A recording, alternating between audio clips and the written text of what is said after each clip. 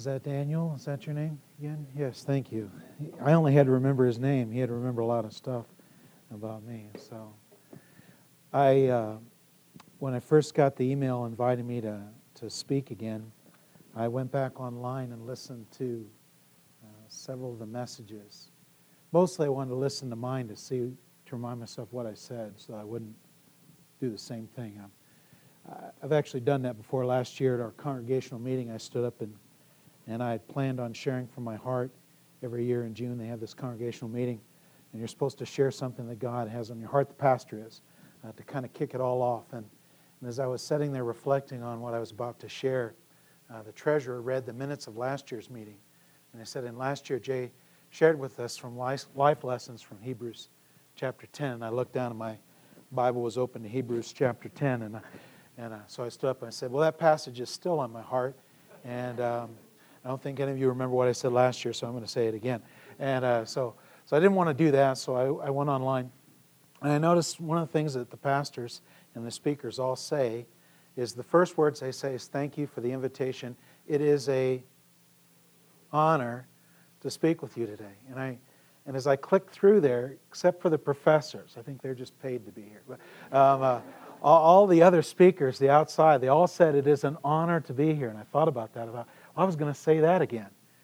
But the reality is, I hope you know that's not just something that we're taught to say before you speak at a college chapel. It truly is an honor to be here. And whenever I get the invitation to come speak, especially to young college kids at Bible college, your mind goes back to when I was once young, and I was, and you think about all the things you wish somebody would have told you, and so then you have all these things that you want to say, and the instruction, I think, the parameter, where's Tasha? It was like to share some life verse that has changed you, and I was thinking, just one? Are you kidding me? It would have been better to assign me the nature of God or the work of salvation.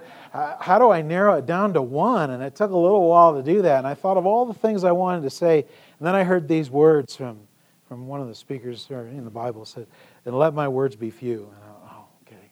So I'm going to endeavor to stand up, speak up, and shut up. But I want to talk to you from John chapter 10. Because as I reflected on what was one of the passages that marked me or changed me or had the most dramatic impact maybe on the direction of my life and ministry, it has to be John chapter 10. And from that passage, and we're going to look at verses 22 down to however long we can look in 20-some minutes. But mostly down, I'm in John 10, that's why I didn't look familiar at all. It's a great passage, but it made no sense here. Verses 22 down through, let's look in verse 30. Let's read the passage, and then I'll tell you what I want to say about it. Then came the feast of dedication at Jerusalem. It was winter, and Jesus was in the temple area walking in Solomon's colonnade. The Jews gathered around him, saying, how long will you keep us in suspense? If you're the Christ, tell us plainly. Jesus answered, I did tell you, but you did not believe. The miracles I do in my Father's name speak for me, but you do not believe because you're not my sheep. My sheep listen to my voice. I know them, and they follow me. I give them eternal life, and they shall never perish. No one can snatch them out of my hand. My Father who has given them to me is greater than all. No one can snatch them out of my Father's hand. I and the Father are one. Father, as we look at those words of your Son, and Lord Jesus, as we consider what you said and what you meant, I pray right now for the Holy Spirit to be our teacher and guide. Guide my thoughts and my words, and may we find truth together. We pray in Jesus' name. Amen. Now, without going into all of the details of the passage, you guys are here studying that, so I'm going to trust you're going to figure out this was the feast of dedication, the Hanukkah celebration of the time when Judas Maccabees dedicated the temple after Antiochus Epiphanes had desecrated the temple. This 8-day celebration, so that's what it's all about. And it's a wonderful passage, and the reason it so marked me is that I came to faith in Christ in a Church of Christ or a Christian church. It was actually in the First Church of Christ in Garrett, Indiana. I was born in Sheridan, Montana, and lived actually in this area as well when I was this high. And when I was 4, my parents divorced and we moved back to Indiana, where Mom was from. And so I was actually in Garrett, Indiana, in March 27, 1977, at the First Church of Christ in Garrett, Indiana. That's where I gave my life to the Lord. That was the date of my baptism. That was the date that I, in my understanding, became a Christian.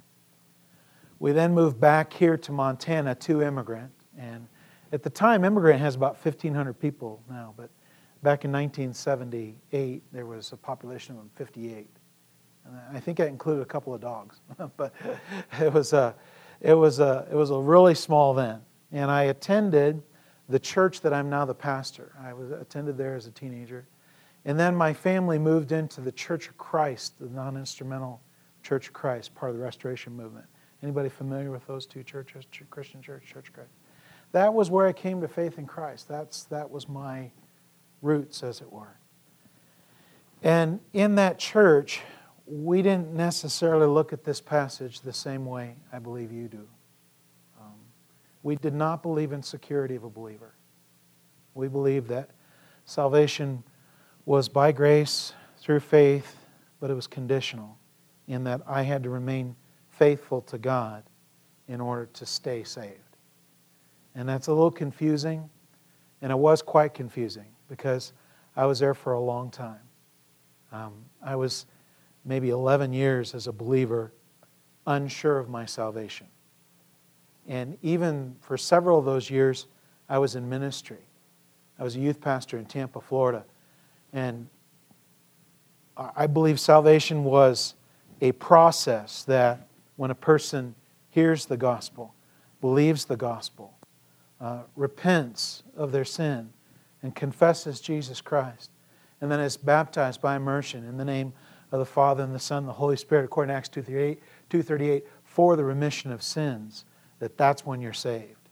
And then you have to keep living the life and not fall away and not lose your salvation.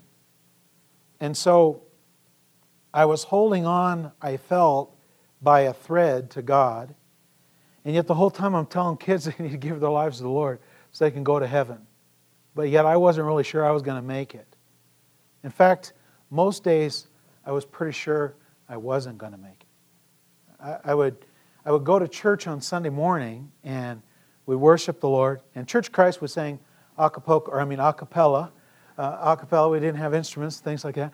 And so we would sing and worship the Lord.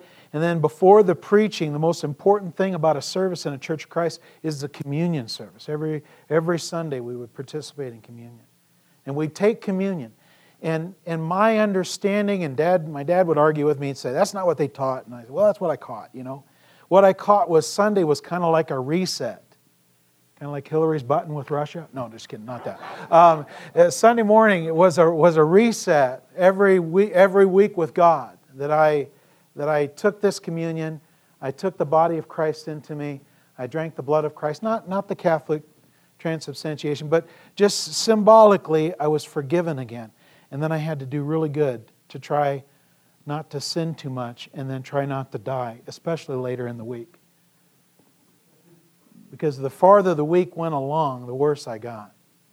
Because I was a teenager. And I was in high school. And there were cheerleaders. And they were quite attractive. And I was not.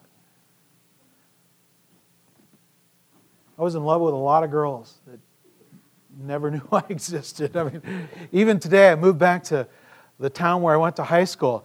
And people would say, what class are you in? I said, 81. They're like, I don't remember you. I said, well, join the club, you and every other girl in this town. But at any rate, but that didn't stop my, hormones and my lust and my sinfulness from coming. And every week I thought I had to rededicate my life and get saved all over again every Sunday. And that went on for a long time, 11 years. 11 years. And I'm from Montana. Did I mention that? That means that I can be very stubborn. Anybody else from Montana? That's one of the characteristics of this state. You know, Jim Keena, who's a pastor here, Jim and I served together in Siloam Springs, Arkansas for 14 years. Different churches, but we were in the same town. The other day, it's been a year ago now, but Jim and I were talking. He said, "Man, these Montana people." And I said, I know, I am. He goes, "You know, Jay, the more I get to know the Montanans, the more I understand you now." And I went, "What?" Hey, not very blessing of you, you know, say it. But I just struggled, you know, every week knowing whether or not I was saved. And it wasn't until, I had a pastor that helped me come to an understanding, because he didn't argue with me. He just asked me questions he kept asking questions that I didn't have answers for. And he kept modeling grace and preaching grace. And he turned me on to this guy named John MacArthur, who, when you're in the Church of Christ, you're not supposed to listen to him because he's a false teacher, you know. And so, but I found that was back, there's this thing called cassette tapes. You might be a little young for that, but, you know, there's these cassette tapes, and they have sermons on them, you know, and cars used to have cassette. Oh, you're in college, you're driving those cars. They have those cassette tapes. They have those things that you plug in the thing with the wire so you can plug in your eye. They actually used to put just regular cassette tapes in there, and I would listen to John MacArthur preach through the Gospel of John. And it wasn't until, I still remember that it was at night, it was in 1988, it was in Tampa, Florida, and I was listening to John MacArthur preach on this passage here. And I realized that God loved me and that God saved me and that I wasn't going to perish. I'm telling you, I still remember it because I went to the floor, I remember the smell of the carpet, and I bawled my eyes out before the Lord. I just was like, oh. I mean, some of your students are preaching, so you want an outline here. That's why you come to chapel, so you have something to say here in a couple of years when you go out there. But this discussion, when they said, "Tell us plainly, if you're the Christ, tell us," he already did tell them. He even said that, "I did tell you, but you didn't believe." The miracles, the evidence is there, but you don't believe. He says the reason you don't believe is because you're not my sheep. And then he describes who his sheep are. And 3 characteristics of his sheep. They listen to the voice of Christ. They hear the call of Christ. He says, secondly, I know them. They are known by Christ. And it's only been a couple of years ago that the importance of getting the cart before the horse on that particular issue, it's less important for you to know Christ as it is for Christ to know you. Remember that passage in James? The demons believe and do what? Tremble. Doesn't do them any good. You can know all about Jesus. You can take a course on the life of Christ. You can be like Judas. I preached about him last Sunday. He spent 3.5 years with Christ. He knew Christ. It's more important that Christ knows you. Remember what Jesus said in the Sermon on the Mount, Matthew chapter 7? Depart from me, for I never knew you. Does Christ know you? If you've heard the call and if Christ knows you, and then the third qualifier of sheep is that they follow me. As sheep follow shepherds. That's the nature of what we are and what we do. You make a faith commitment at some point in your life, and you do that. And if these 3 things are true, then the next things are equally true. Jesus says, I give them eternal life. And eternal life is a gift. And that was the big deal for me.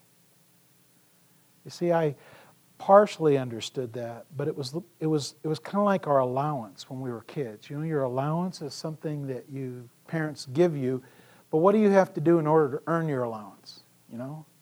Anybody have to clean your room? You know, things like that.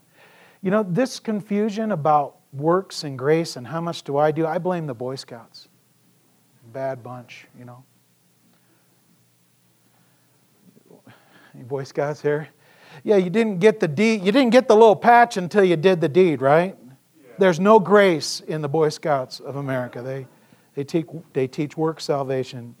Stay away from them. You're probably an Eagle Scout. I can just see it in you. Yeah, he was like, he perked up. He thought I was going to say something glorious about the Scouts.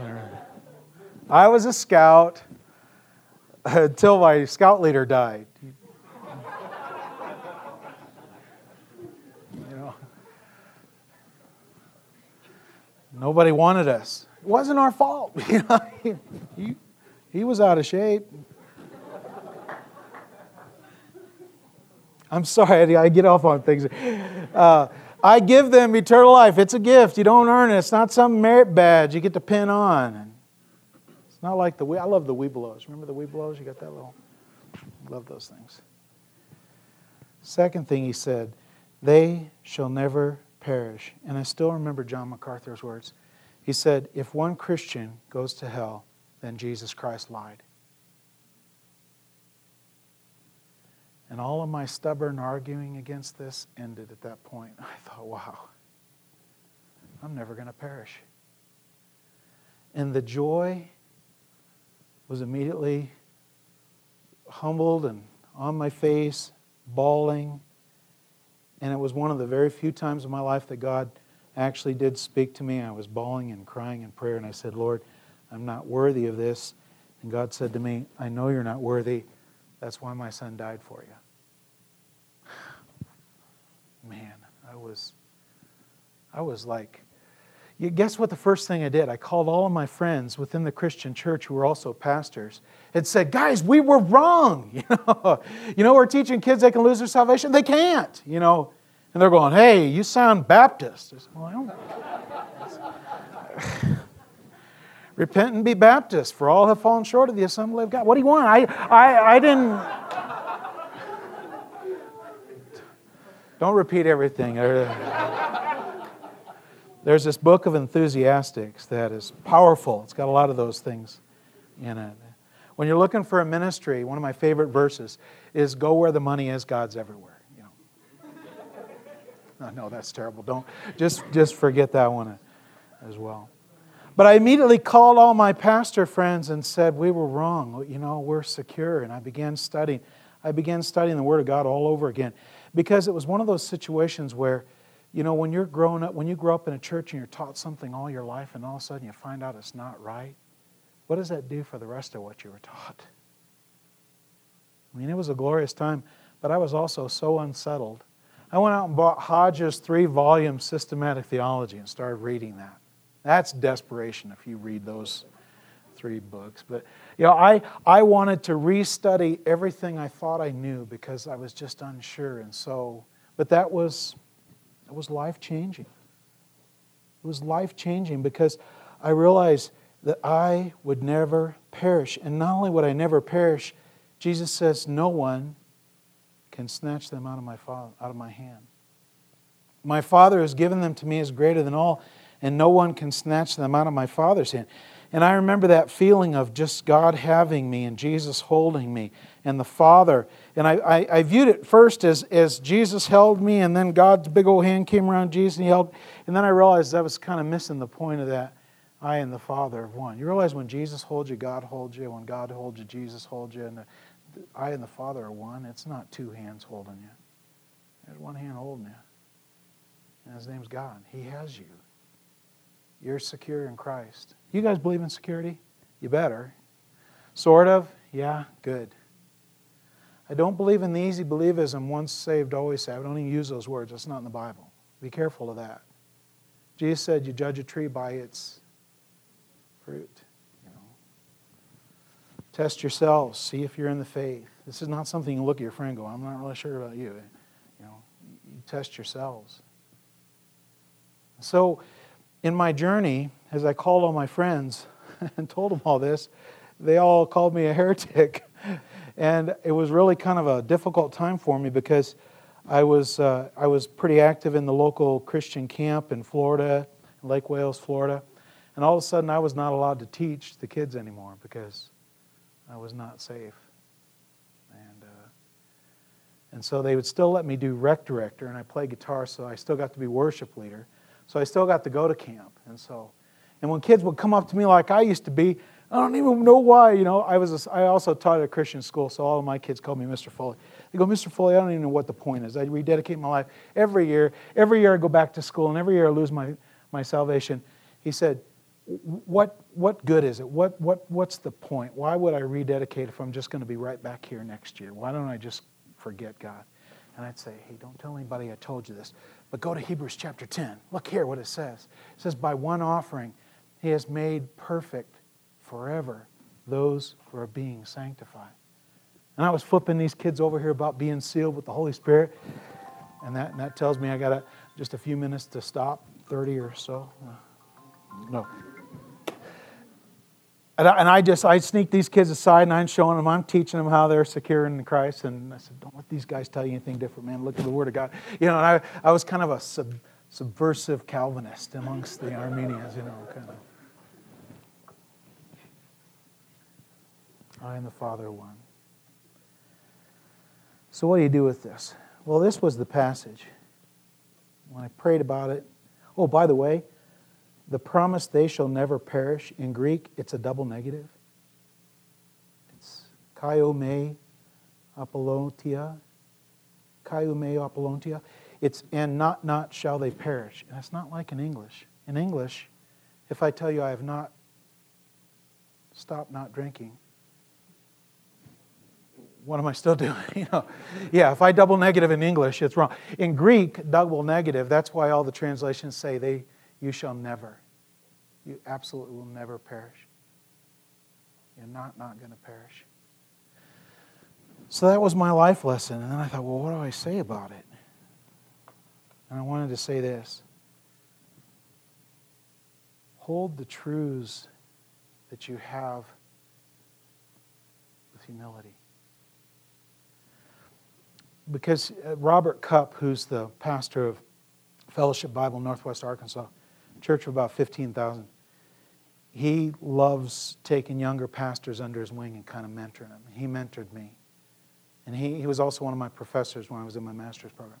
And he said, Jay said, you can hold truth in one of three ways. You can hold it in arrogance. You're right and everybody else is an idiot. You can hold it in fear.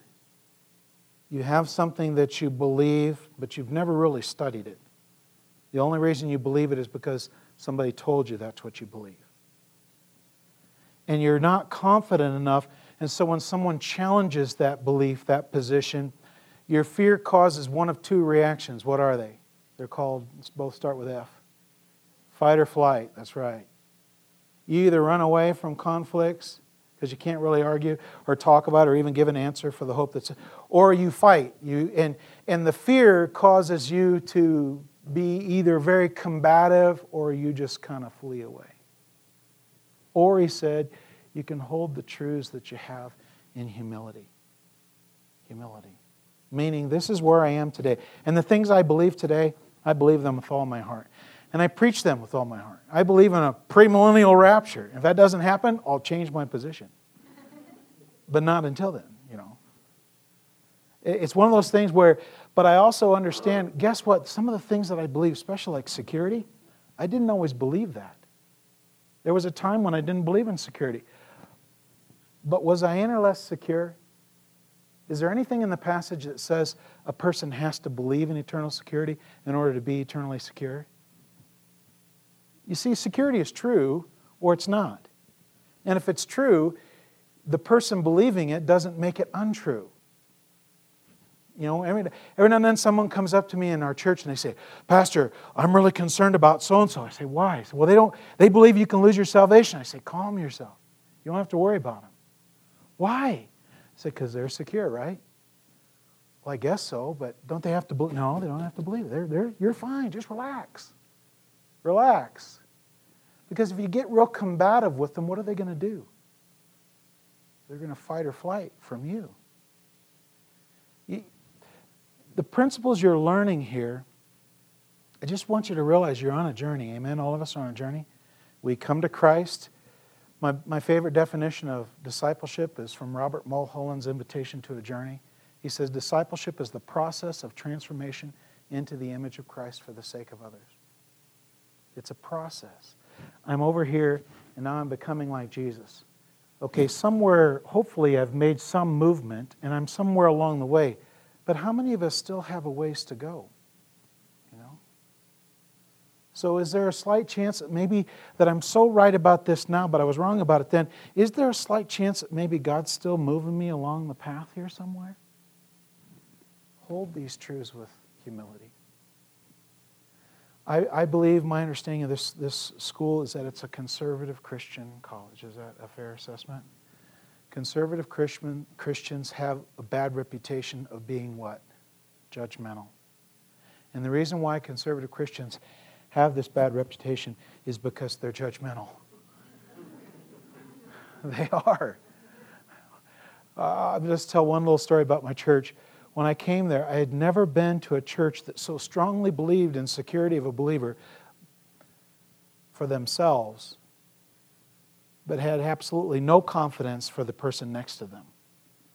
And you've known the church a long time. Oh yeah, we're eternally secure. They believed it. That was part of the statement of faith. But when somebody else would mess up and maybe fall into some sin or do something wrong, guess what their first reaction was? Well, I'll tell you what that person's problem is. They're not saved.